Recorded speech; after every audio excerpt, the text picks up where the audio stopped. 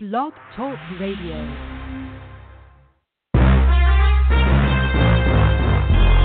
Broadcasting from Atlanta, Georgia, home of the world's greatest artists, TLC, Gladys Knight, India Ari, Indigo Girls, and Hartsfield Atlanta Jackson Airport, the Falcons, and Clark Atlanta University. This is The Brightside with Technisha, a daily show with real people with real experiences. And now, here's your host, Technisha.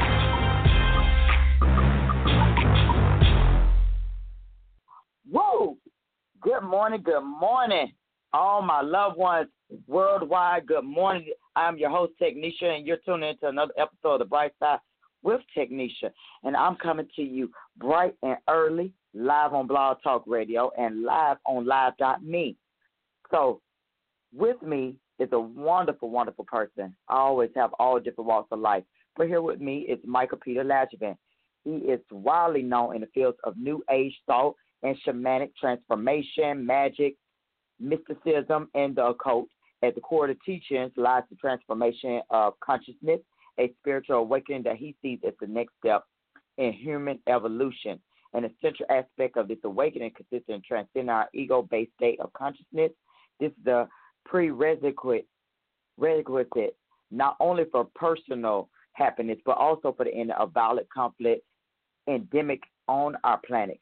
Michael Peter was the CEO of CSI Media, which we'll discuss a little bit just in case if you're confused on that, and the founder, publisher for 27 years of a magazine called Magical Blend Magazine, Natural Health and Beauty Magazine, and Transitions Magazine. This man has so much up under his belt. He is also part of another magazine, the Echo World Magazine, and then he has so many books out. Does this man ever stop? I don't think so. But we're going to find out more from Michael. Michael, first and foremost, thank you for joining the show. I appreciate it. My Happy pleasure, New Year to Technisha. you. Happy You're New so Year to welcome. you. It's good to be here. Yes. We made it to a whole nother year, and we starting off this show just right. Michael, you have You're so right. much up on your belt.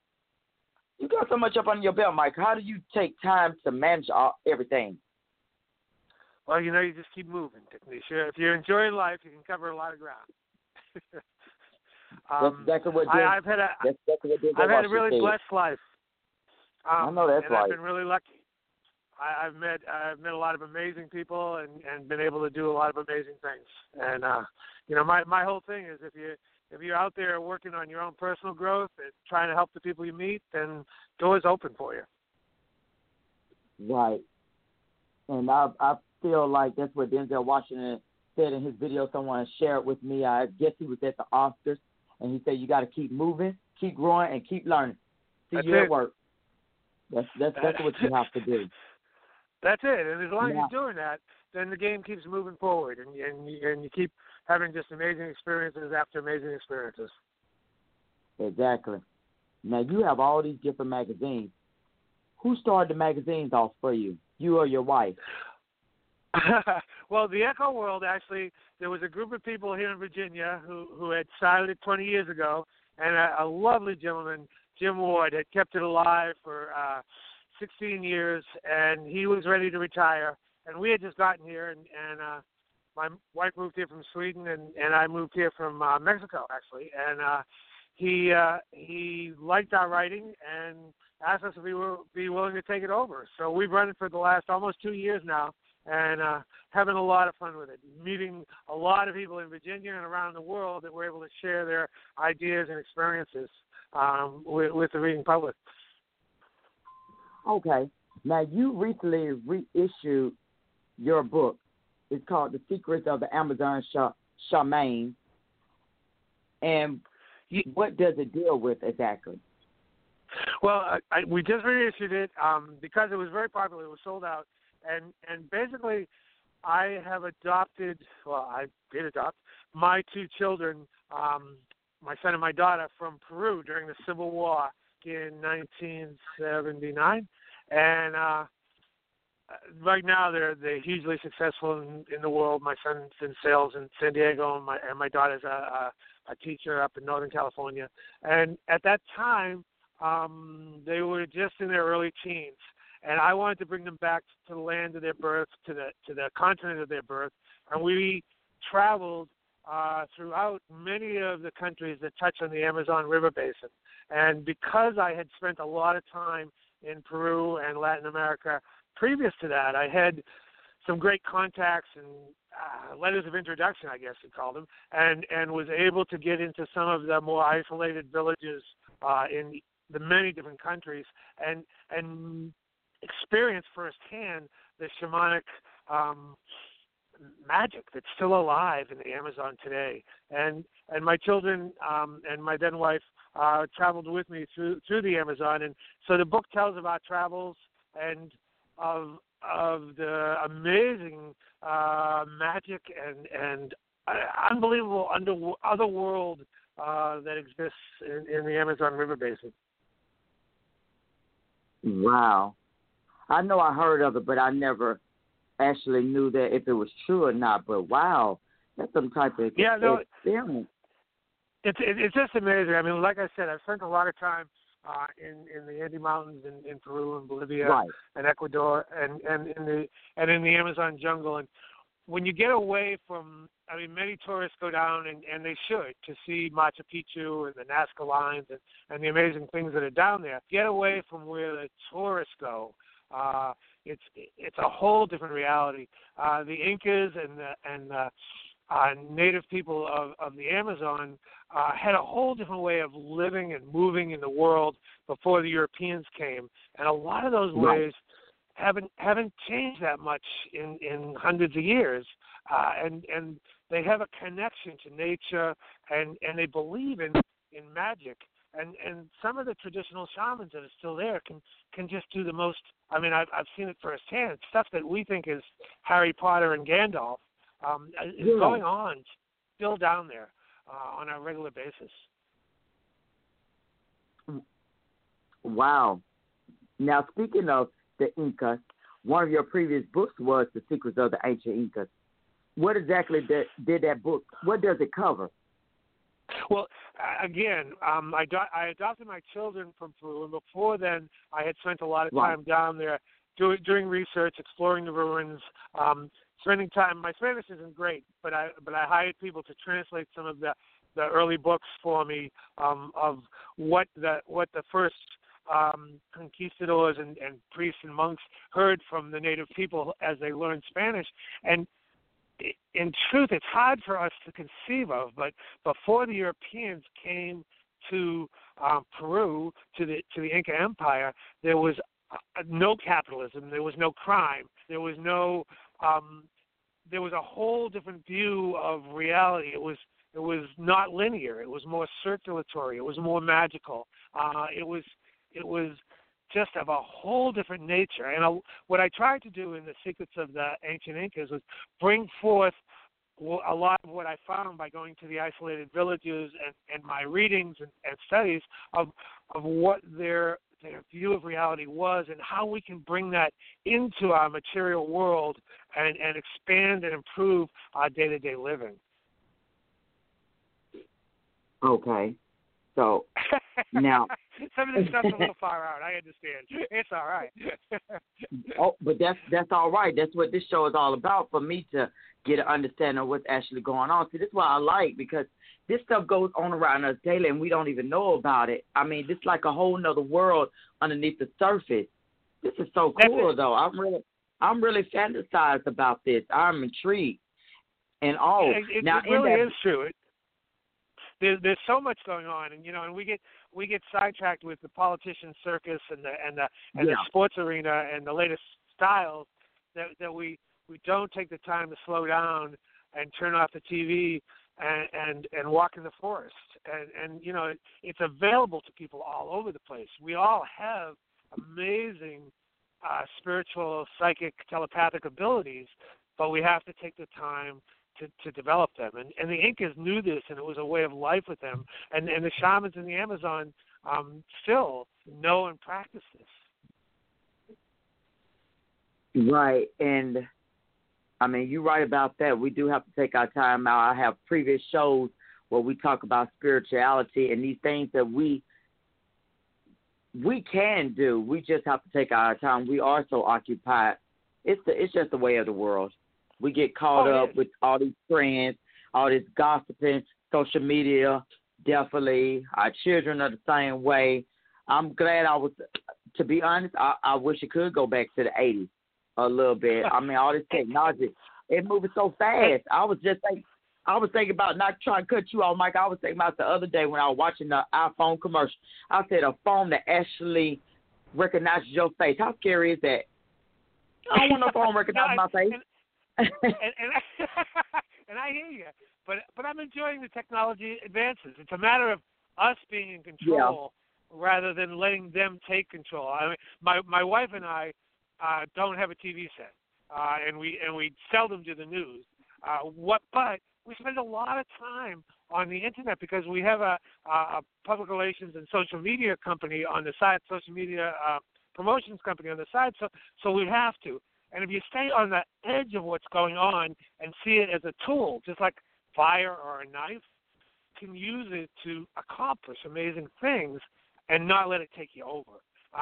The problem is getting lost into the Trump circus or the latest technical advances for the sake of them, rather than how can we use them. Right. I will agree with that, most definitely. It is beneficial, just the way people use it. Now, also in that book, Michael, The Secrets of the Ancient Incas, you say that the Inca thought and viewed reality differently than Europeans. How so? Well, okay, I mean, simple examples.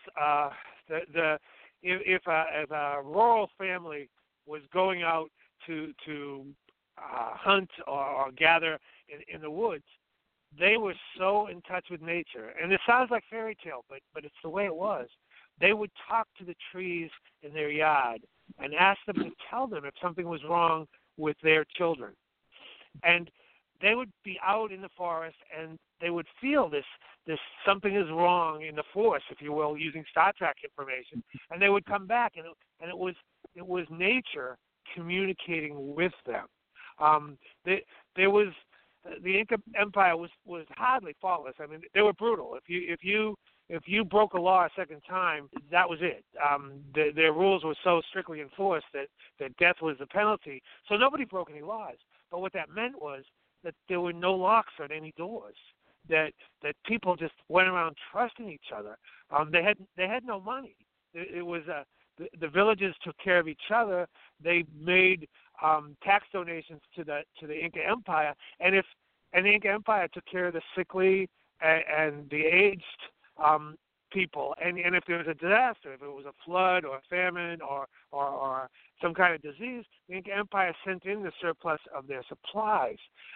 That there was a whole order of priests that told the future in all kinds of ways, from the number of ears of kernels in an ear of corn to the number of hairs on a spider's leg, and this was their duty to figure out how best to heal and to help the individuals in the empire. It was just such a different way of looking and moving through reality. If you're not judging yourself by what you own or how much you make, and you're connected to nature and your tribe. I mean, they believe that when a relative died, they stayed there in the home for as long as they were remembered, and their spirit was someone you could pray to and would help you on an ongoing basis. So they would set places at the table for the deceased grand and great grandparents. Now that I definitely wouldn't knock that, because I do believe. I do believe in spirits. I've never seen them. My husband, I find, is more spiritual than I am, and he really does. Sometimes it even creeps me out. I'm like, really? I know it's real. I know it's real because it's just a little feel I get. I never actually, like my mom told me years ago, she said, your father came through you one day with something I said, and it made her puzzled. She said, he came through you. And still to this day, I'm like, okay, I believe you. I just never actually experienced that. But I believe in that there is another world out there amongst us. They're still walking once, because your spirit. This is all we doing. This is just the flesh, just the body. Our spirit does not rest. I don't think so. I don't know. No, I believe very strongly that it doesn't. I have a good friend who's an author, Frank DeMarco, and he just came out with a book, Awakening to the 3D World, and he speaks to a deceased friend of his who was a scientist in his life, who describes to him what her death experience was like, and what it's like, what reality looks like from the other side. And the best I can describe it, and I've always kind of felt this way, and he says it well in the book, but reality is sort of like an onion, and we're just like the core of that onion in the material world, and each layer that you peel back, it's more grand and more magical. It's just that we've been taught to be afraid of the unknown and afraid of what we can't see, taste, or feel. And when we get over that fear, the reality is just many, many layered, and really is offering itself to us to all fulfill our greatest potential. Right. Well, that's what we don't know, we fear anyway. So you're right. We already know that. I mean, the world plays off our fear. News plays off our fear. They know what we're going to believe and what we're not going to believe. So, hey, even back then, I think even with the stock market crash, they were playing off their fear. Like, yeah, sure, and we can go into levels. Oh my God. We can go into levels and levels of conspiracy that probably exist out there. But the key is that we can each stop it with ourselves, and we just catch ourselves in that fear. Am I being manipulated by the media, by the politicians, by corporations? Then we can say, okay, well, if I didn't believe them, if I didn't feed into the fear, what would the other alternative be? And then when we start thinking that way, then the alternatives and the lives that we can create for ourselves just become amazing. Well, now that you put it like that, yeah. Michael, you still? Yeah, now that you put it like that, yeah. I was going to say that you put it like that, yes, I will have to agree with that.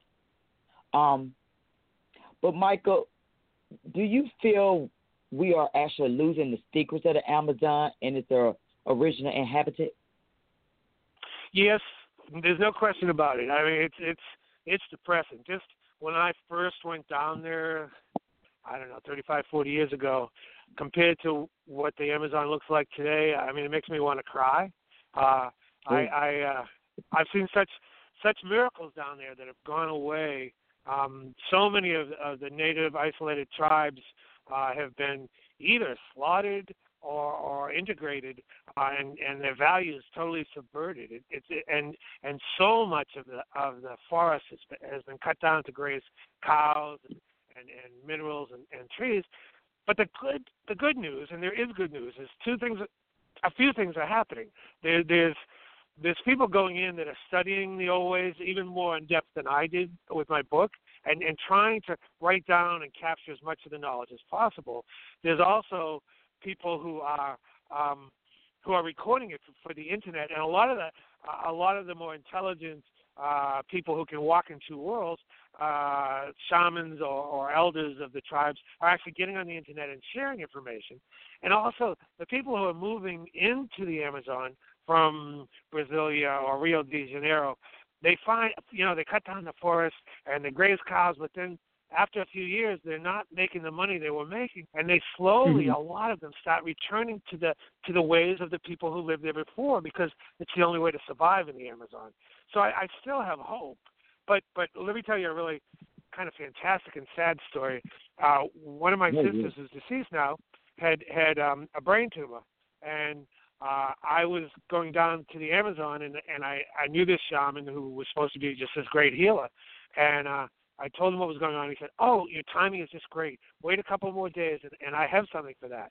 And he climbed up to these trees that grew on the west side of the mountains, and he cut off a piece of bark, and inside it, when he came down, there was all this kind of fungus, mushroom things growing, and he scraped them off, and he made this kind of reduced broth, and he gave it to me, and he said, tell your sister to take this with red wine, just a shot glass with red wine every night, and it'll take care of her tumor. Well, my sister was going through a lot of changes, and she did take it, but she didn't take it every night, and she had emphysema too. Well, when she went to the hospital, the tumor had stopped growing, and she had lost her emphysema. So I went down a year and a half later to find this guy, and what is this miraculous cure? Well, the guy had died, and his apprentice had cut down all the trees, scraped off all the fungus, and taken it to Rio de Janeiro to sell it to become rich. And the secret was lost. I mean, it's that kind of thing that our material world greed is eating away at the miracles that we haven't yet discovered down there. Tons of stories like that. Hey, and I mean, we have all the time in the world. We have a good little hour. I do not mind listening to any of those stories. How did you, Michael, how did you get caught up with that shamanism, if I'm saying that correctly? Who brought you into that? Shamanism. Yeah, well, it's kind of a life path, but I grew up the son of a grandson of a funeral director, and I was supposed to take over the funeral home. So I was always around death and cemeteries and ghosts growing up, and it had a real kinship to that. But when I was going to college, I thought I wanted to be a radical leftist guerrilla. So I studied South American politics because, of course, that's where you do that. I wanted to be Che Guevara, and I took this class on Latin America, and the professor had just come back from traveling Latin America, and when she talked about Peru, I just, something happened, touched something really deep inside of me, and when Christmas break came, I didn't have enough money for an airline ticket from Boston to Peru, so I hitchhiked down to Miami because I could afford a ticket there, and I landed in Peru with like $30 in my pocket, and told myself I was going to make that last as long as I could. And Peru's pretty cheap. It's not as cheap as Bolivia, but it's very cheap. And the people are so generous, and they so live from their heart that so many people took me into their homes and fed me and gave me rides.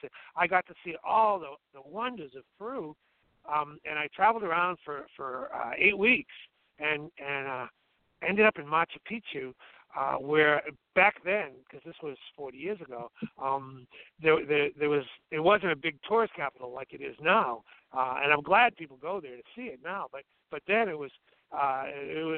they didn't even have security guards, and I was camping out by it because I was so amazed by it, and I started having these visions of Inca gods and goddesses and the wonders of Peru, and I really felt like through the visions that I was supposed to connect with Peru, the Incas, the Amazon, and Latin America, and bring forth some of their lost knowledge to the world.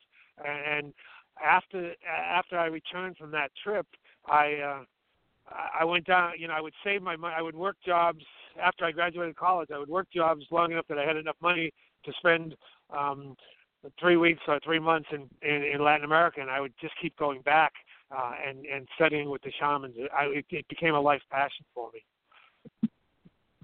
Wow.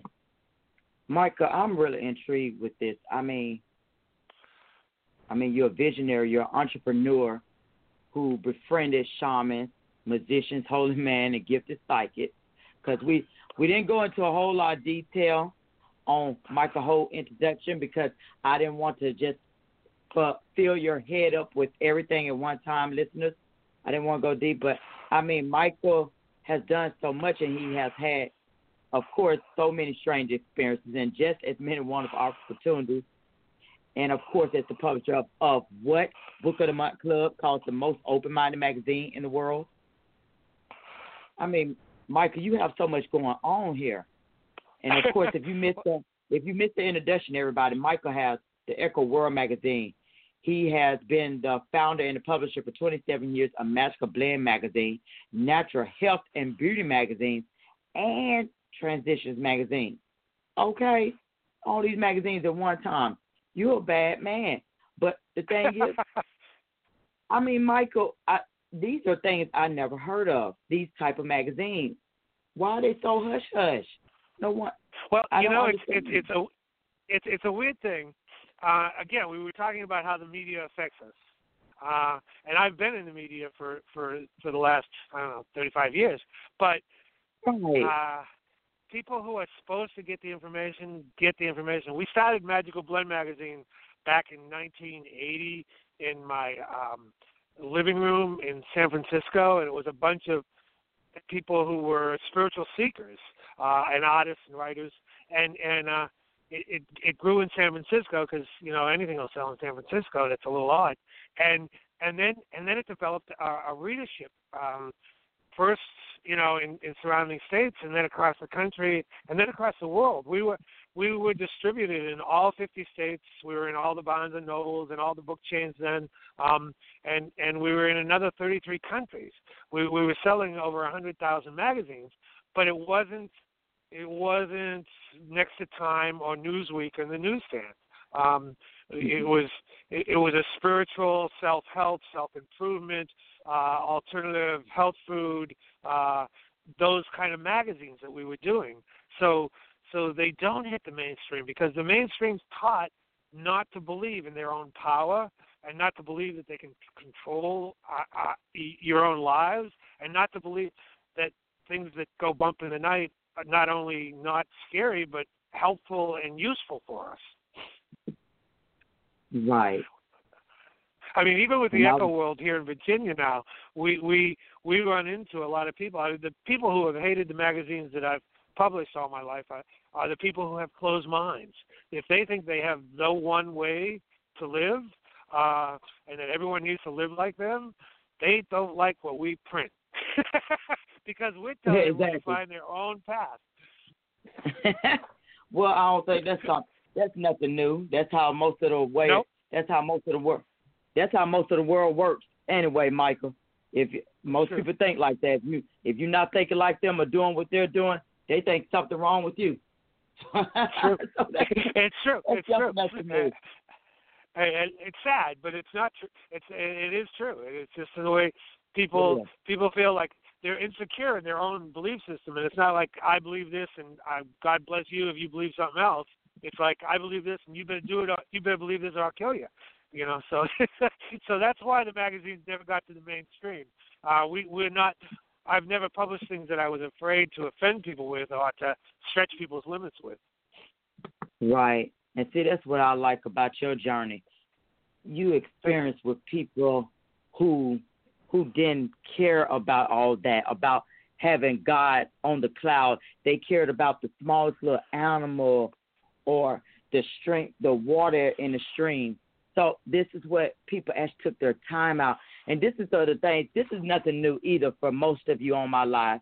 We already know that. You are supposed to appreciate the smallest little things, but we overlook those things. We do. We overlook them every day. And the reason why, as Michael said previously, is because we so caught up on social media, the politics, and what else my neighbor doing and what they not doing. We caught up in everybody else's business except our own. We don't even take the time out to appreciate what we already have. So we always look at the bigger picture.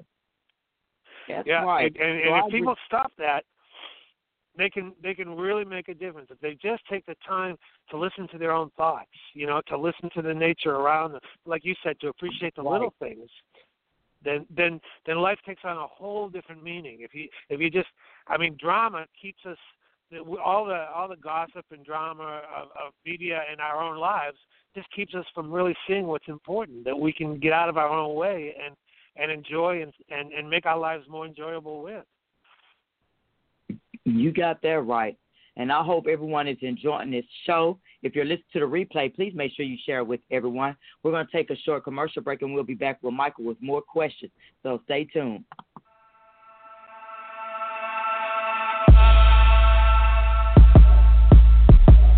Thought it was over? Not yet. Stay tuned. We'll be right back. You're listening to Blog Talk Radio, baby. Take a look under your bed. Find stuff under there? What about jobs? No? Now try your basement. There's a pair of overalls that overall you're not so into anymore. a perfectly good laptop that hasn't sat in your lap in months, and even more stuff, but still no jobs? Well, you really have both. See, stuff is defined as household articles considered as a group. Sometimes this stuff is no longer needed. Wait, no longer needed? That can't be right. Because remember those jobs you were looking for? Those are really needed, and they're the stuff inside your stuff. Even inside that winter coat that moved with you to Phoenix. Our job is to unlock those jobs, and it starts when you donate your stuff to your local Goodwill. Here's how we do it. When you donate to Goodwill, we sell your stuff to provide job training for people right here in your community. So just by teaming up with Goodwill, you help create jobs. And isn't that worth parting with the leftover keytar from your 80s cover band?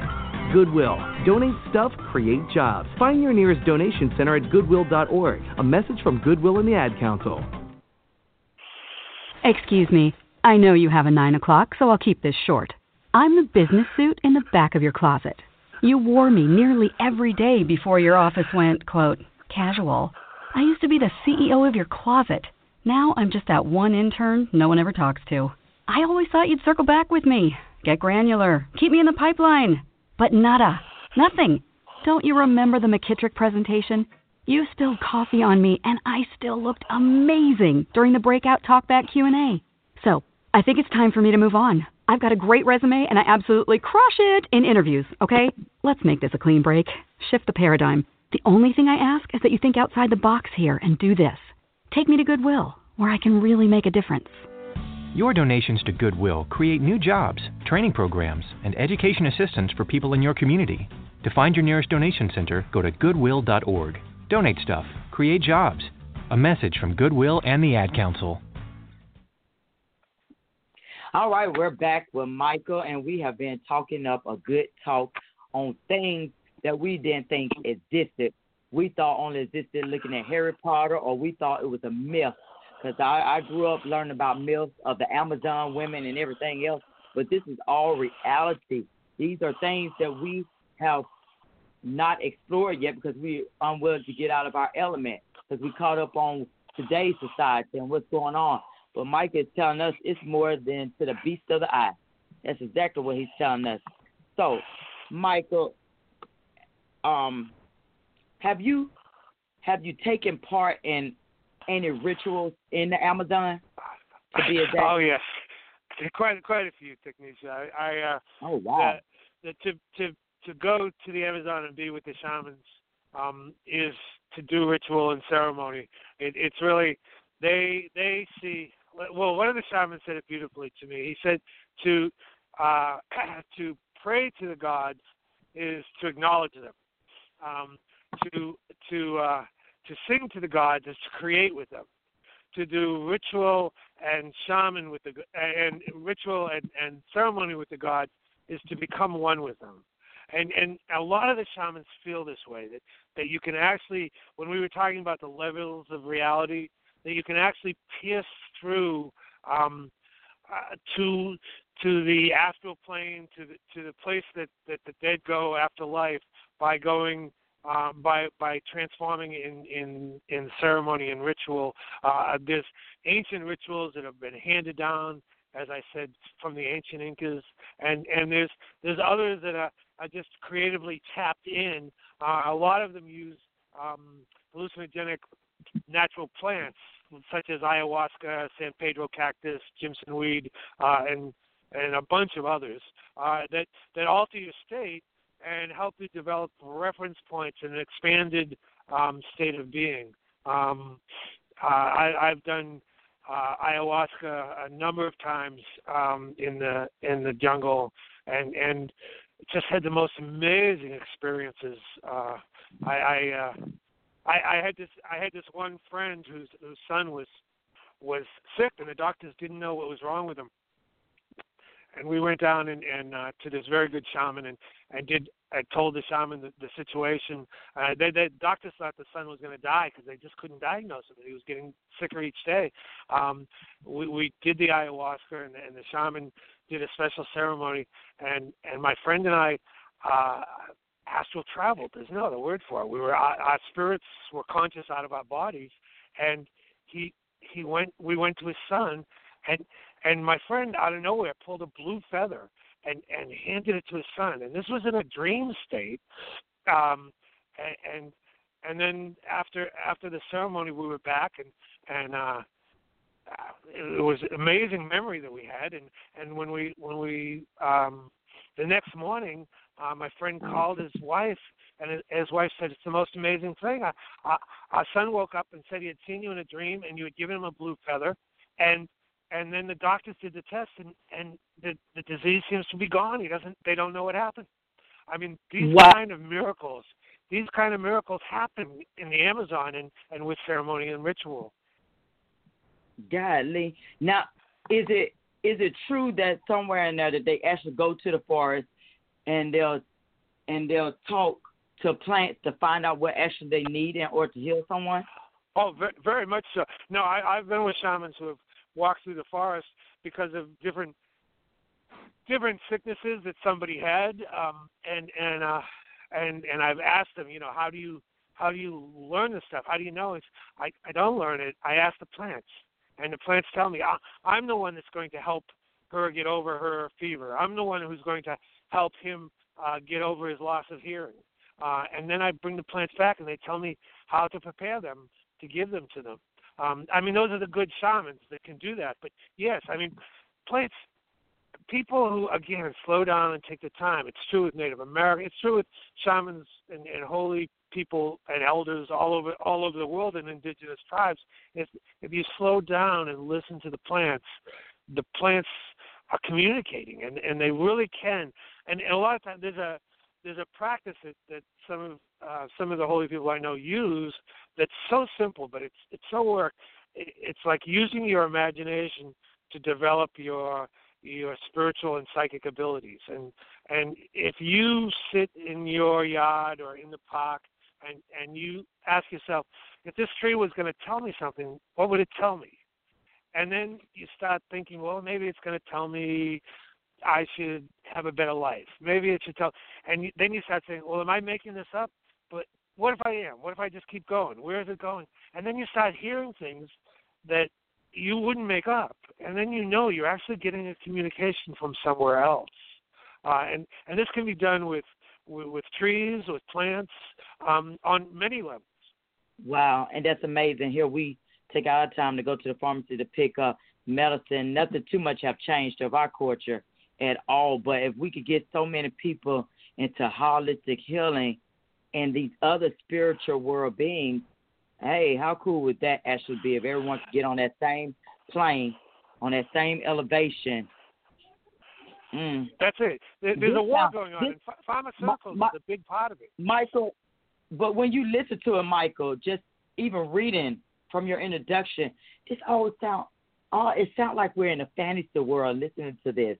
I know it's absolutely true, and I know it's real, but it seems so real at the same time. And that this is actually going on, and we don't even. Well, that's it. It's almost like people are brainwashed to not believe and not see what's around them. I think growing up in a funeral home around dead people really kind of short-circuited my system, so that I was able to say, well, things that shouldn't exist do exist. Well, ghosts do seem to be around the funeral home and the cemeteries. Well, I do hear voices, and then from there, just the whole greater reality opened up to me. When I first moved to Virginia, I worked at this place called the Monroe Institute, and the founder of it, who's now passed, his name was Robert Monroe, and this man started having out-of-body travel, astral travel, ghostly travel, call it what you will, and he was a businessman in New York City, and it freaked him out. So he started doing research with it, and he came up with a system that using sound, he can help other people have these experiences. And this institute has existed here for 30 years, teaching people how to do this, and people fly in from all over the world to take week-long classes to learn this, yet they're still a secret. We can learn anything if we break out of our comfort zone, if we break out of our fear restrictions. Right. It's so true. Even my mentor, whose name is Hazik Ali, he mentioned that we're living in a coffin. Your comfort zone is a coffin. That's exactly what it is. Yep. I'm living in a coffin day by day. But, Michael, you also teach these rituals to others, do you not? Yes, I do. Yeah, my wife and I just had a class last month here in Virginia. We basically had a fire by the stream. My wife has published books on Nordic magic. She's from Sweden, so she's published books on the Nordic goddesses and runes and what have you. And we right. It took us a while when we got together to learn how to use each other's magic systems. But we've done that, and we taught a class together for the day where she shared some of her Nordic magic, and I shared some of the experiences from my travels in Latin America with people, and it was just so fun to see people who hadn't been exposed to it having experiences that they couldn't even imagine. Because ritual is really simple. I mean, the religions have used it for centuries, but we don't. Right. We forget that we can use it in our own lives, that we can make anything into a ritual. We can make washing dishes into a ritual. If we, instead of saying, I got to wash the dishes, it's my turn, if we say, I'm washing away everything that's keeping me in a fear place while I clean the dirt off the dishes, all of a sudden we're reprogramming ourselves. And it's a very simple ritual. But ritual is really, in a lot of ways, a lot of us function mostly from our unconscious. So if we use ritual, it speaks to our unconscious and reprograms it so that we can set ourselves free from a lot of things. You know, everything that you're saying is so true. And I know I don't practice it. I'm guilty in that, Michael, because, of course, I am caught up. I try not to get caught up into society, but we do it. We go to our 9 to 5. We come back home. We might go out a little bit and party, but we still caught up somewhere in that man society. And this is what's going on. Now, Michael, you and your wife operate a social media marketing company that seems like a strange company for two people who are so into magic and ritual. It does seem like a contradiction. I'll admit that. But in that contradiction, and I've really found that with all forms of shamanism and magic, that in the contradiction is the strength. Both my wife and I are writers. Both my wife and I have published books. I've published magazines for years. Both my wife and I have taught classes and done lectures and workshops. And to do those things with something you know will benefit people, you have to learn how to promote yourself. So both my wife and I have learned how to promote ourselves and learned how to use technology to do that. Because a true magic worker, a true Renaissance person is at home in any environment. So my wife and I are fairly comfortable with technology, be it the internet, Facebook, Instagram. And what we've done is decided that we can help people who we believe in their services or their books to promote and get that out to a wide audience, because so many people who are teaching spiritual truths or I don't know if it's truth, spiritual paths and healing paths and creative outpourings don't know how to promote themselves at all. They just want to be a creator or a healer. They don't. So when we meet somebody who's on their way up and just needs a nudge, we offer them these services that we can get them seen by a larger audience and get their information out in a way that people can understand what they're doing and set conversations where people can benefit from what they're doing. So in a lot of ways it's a contradiction. In a lot of ways it's just complementary to us doing the Echo World magazine and writing our books and putting out our blogs and keeping we really see our path is that we've been blessed to find out many things in the world that a lot of people don't know or don't see, and we can help expose people to this so they can make their own decisions, but from a place of having more information to work with. Right. And of course your rituals that you probably give them actually helping them to be more creative, such as when you just said, instead of thinking about this is a duty that I actually have to do as I'm washing dishes, change that. I'm cleansing away everything that's dirt around me, that uncleanness that's not next to godliness. You know, it is. It's a different, it's as simple as living a prayer. You know, most of us were taught prayer of one form or another in our childhood, and a lot of us move away from it. But prayer is a very powerful tool, because if we pray, and a friend of mine, Larry Dorsey, who's written a number of books, did research on this, a scientific research, where he had to different gods, and one to not knowing who they were praying to, and one to praying to a rock that was in front of them, and to pray for someone they cared about's health. Well, all four of them, the people they prayed for got healthier faster than the people who weren't prayed for. Prayer works, and it almost doesn't work. Doesn't matter who or what we pray to. It's the focus of our thought and our intent that makes a difference. And we can use all of our life, whether we're driving down the highway to work, or we're washing the dishes or sweeping the floor, or changing our children's diapers. It can be a ritual where we're getting rid of what's in our way. We're being mindful. We're deciding to improve the quality of our life and be happy instead of being miserable and caught up in drama. Well, yeah. If we can get rid of that drama, these reality shows and everything. Well, that's it.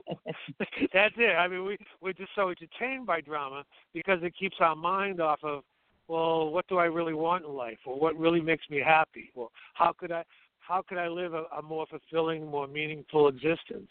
And if we ask those questions, I mean, I tell people just start by taking one night a week to turn off media. And it doesn't matter what you do. You can pray, you can dance, you can sing, you can write, you can do ritual. Just take a night where you're thinking about how to improve yourself and your life. Just one night a week can just make such major differences in people's lives. Well, I think this was the perfect time to have this show. This is 2018, and we're just in the beginning of the first month, so this was perfect.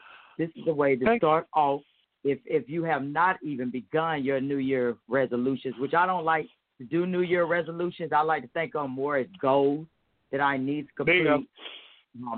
But if you want to add that to your list, this is the perfect time. This is a good time to grab that book, have it on your shelf. Now, Michael, getting back a little bit into your past, your father and grandfather was into the funeral home business.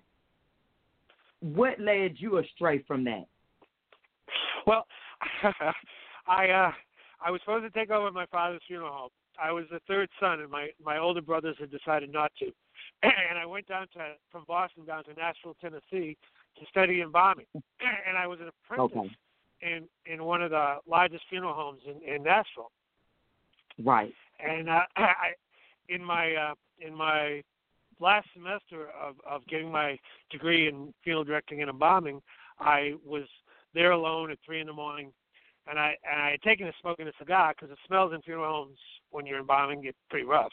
And I had one of the richest men in Nashville on one table that I was embalming, and a John Doe that they had picked off the street on another table. And you have to take their clothes off and wash the bodies down. And then I went to the bathroom, and when I came back, I took a couple of puffs of my cigar, and I couldn't tell one from the other. I had one of the richest men in the town and one of the poorest men in the town, and they looked exactly the same to me. I had to look under their fingernails for the dirt to figure out which one was John Doe and put on the right clothes on the bodies. And I decided that night that I was going to finish my degree, and then I was just going to find things in life that meant stuff to me, that made a difference in the world. I didn't want to be just another rich funeral director. I wanted to explore what really meant the difference between the money of that rich man and the lack of money of that poor man. Okay. I couldn't even imagine. I couldn't imagine myself doing that type of work. I know somebody has to do it, but I don't think I could. I will probably punk out on that. Like, you know what? I'm good. You can have this. I'm most people do, but when you're raised there and when you see dead bodies all your childhood, you really, it gives you an appreciation of life and death, and it gives you an appreciation of that there's just so much more, and that, you know, I often imagine that the spirit of death floats over my left shoulder, and when I'm about to do something and I get cold feet or I get scared or I'm just not sure, shouldn't I look over my left shoulder, and she always says the same thing. She says, you're going to regret it if you don't do it. Who knows if you're going to be alive in 10 minutes? Do it now.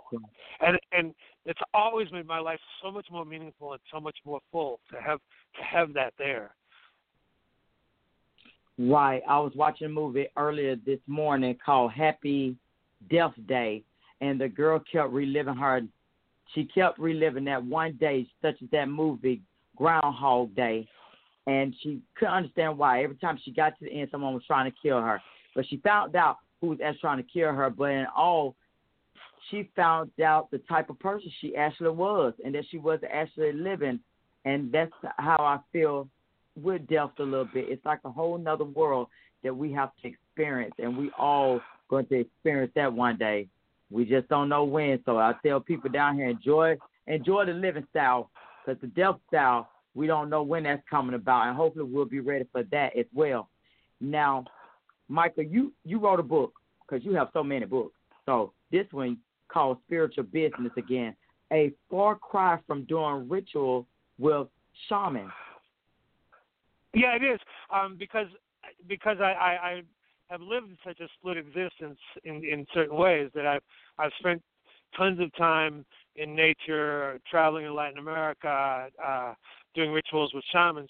But at the same time, I would return regularly to California and run my magazine publishing business, which eventually became an international magazine publishing business. And I tried to run that business as the publisher, using the principles that I had learned from the shamans in my spiritual practices, and we tried to explore with the magazines what the New Age belief systems were, what self-improvement really was, what integrity and creativity really were, and I figured that to do that, to publish magazines like that, I had to run an office and a business like that. And it's quite a challenge to have integrity and to put people, your staff, your readers, your advertisers above of profits. We were very profitable for many years, but I wrote the book talking about the challenges that we had starting in my living room in San Francisco with no money and just a dream of getting out empowering information to people, and the changes we went through to that becoming an international magazine, series of magazines, which were read all over the world, and how we tried to keep coming back to the basics and running the business by listening to the newest people on the staff, by having everybody have a say, by caring about what it was and how we did what it was. And I tried to put that all in that book. People who are running businesses or even working at businesses can have a feel that it can be done in a much more humanistic, a much more spiritual approach.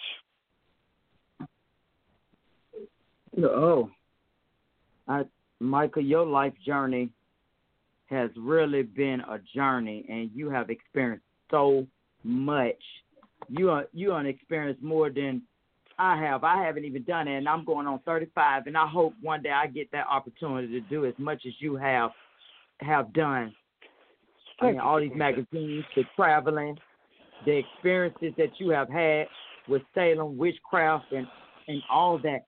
I mean, this is stuff I see on TV, and I love me some Harry Potter. I ain't gonna lie, I do. I love me some Harry Potter and Dream of Genie, because I always felt like I wanted to twinkle my nose or do something. You know, and you can. I mean, that's really what I really think part of my life path is, to tell people they can. That we're told it's just fantasy and it's just TV and it's just movies, but that we really have the power of magic. I mean, it's It's really it's simple. Let me think of a very simple but complex story. Okay, when my daughter was a freshman in high school, we had bought her a dog when she was 2 years old, and she loved that dog. I mean, it was her best friend, and she went away to visit her grandmother for the summer. And the dog got sick to the vet, and the vet said, this dog is really sick. We're going to have to put it down. And I said, well, let me just take it home for a while and see what we can do. And I called my daughter, and I said, I know this is going to break your heart, but the vet said we have to put your dog down. And my daughter said, Poppy, I know you can do magic. You can keep my dog alive. Please do whatever you can to keep my dog alive. and if you want to talk about father's heart breaking, when his daughter believes in him like that, it's like, okay, what can I do? And so I had a whole bunch of supplements and herbs that I had been collecting, to improve your health and what have you. I started feeding those to that dog like they were going out of style. And then I started just sitting with that dog for like 3 hours a day, generating healing energy into it, praying over it, doing ritual over it. Now, I'm not a miracle worker. I've had an amazing life, but right, I brought the dog back to the vet, and once again, it was one of those stories. The vet said, I don't know, the dog's not sick anymore. And that dog lived for 3 more years. And it was more me not wanting to let my daughter down than me being able to do anything miraculous. Was it the herbs? Was it my generating healing energy and visualizing and doing ritual? I don't even care. What I do care is that I was highly motivated to do something almost miraculous for my daughter, and I was able to. And I think we can all do that if we believe in ourselves and are highly motivated enough. Right. We all have I guess as you're saying, Michael, we all have a little magic in us. We just have to believe, just as he told Harry Potter in the first Harry Potter, he told him, you have magic. You have to believe it. We all little wizards somewhere in us. So, Michael, before we end this show, because I know we're coming up on time, but I have to get this in. What's in the future for you now? Any more books, magazines, traveling? Oh, yeah. I'm working on, the Echo World comes out every month, and it's online at theechoworld.com. Anyone can just go to the magazines and read the Echo World, free of charge. I'm working on another book. Right now I'm calling it Living Magically and Other Stories. That's the working title. But I've got a publisher interested in it, so I guess I'm going to have to finish it. And I write my blog almost every week. I put up a new blog post at michaelpeterlangevin.com, so people can get a feel for what's going on in my life and what I'm excited about right then. And that's the majority. I'm on Facebook again with daily thoughts. Just I like to share my own personal experiences and what's important to me, and I like to interact with people, so anyone's more than willing. I'm more than willing to give people feedback if they're interested. And the books are all available on Amazon if people want to read them. Most definitely, Michael. And when that next book comes out, I will be glad to have you back on as a guest. Well, now as my friend, because I have you on Facebook. So I do appreciate you for this so much. Opened up my eyes to a whole new world, and now I'm just so curious to one day get there and actually see all this and be able to tell you about it, of my experiences. But before I leave you, I always like to give the truth of the day from my friend and who's also a former guest on my show, Mary Ellen Signovich. Put more of your energy into the delight of living in the moment. When you put your energy into future pursuits, you draw your energy away from enjoying the present moment. When you enjoy living each and every moment, you will find your future pursuits simply happen. Of course, at times, future plans to be laid out, just not to the distraction of your joyful present moment. When you already have everything you need, practicing stillness in the present moment allows you to appreciate your life right now. Today, delight in the moment. Enjoy the day, everyone. And I hope to see you again on the Brightside with Technisha. Michael, thank you so much, and I appreciate my listeners. Thank you, Technisha. You are so welcome. It's been a joy. Bless. Thank God you. bless. All right. Thanks for listening to The Brightside with Technisha. If you like what you heard, tell your dad, mother, cousin, uncle, whomever. Be sure to check out the archive section at www.brightsidewithtk.com.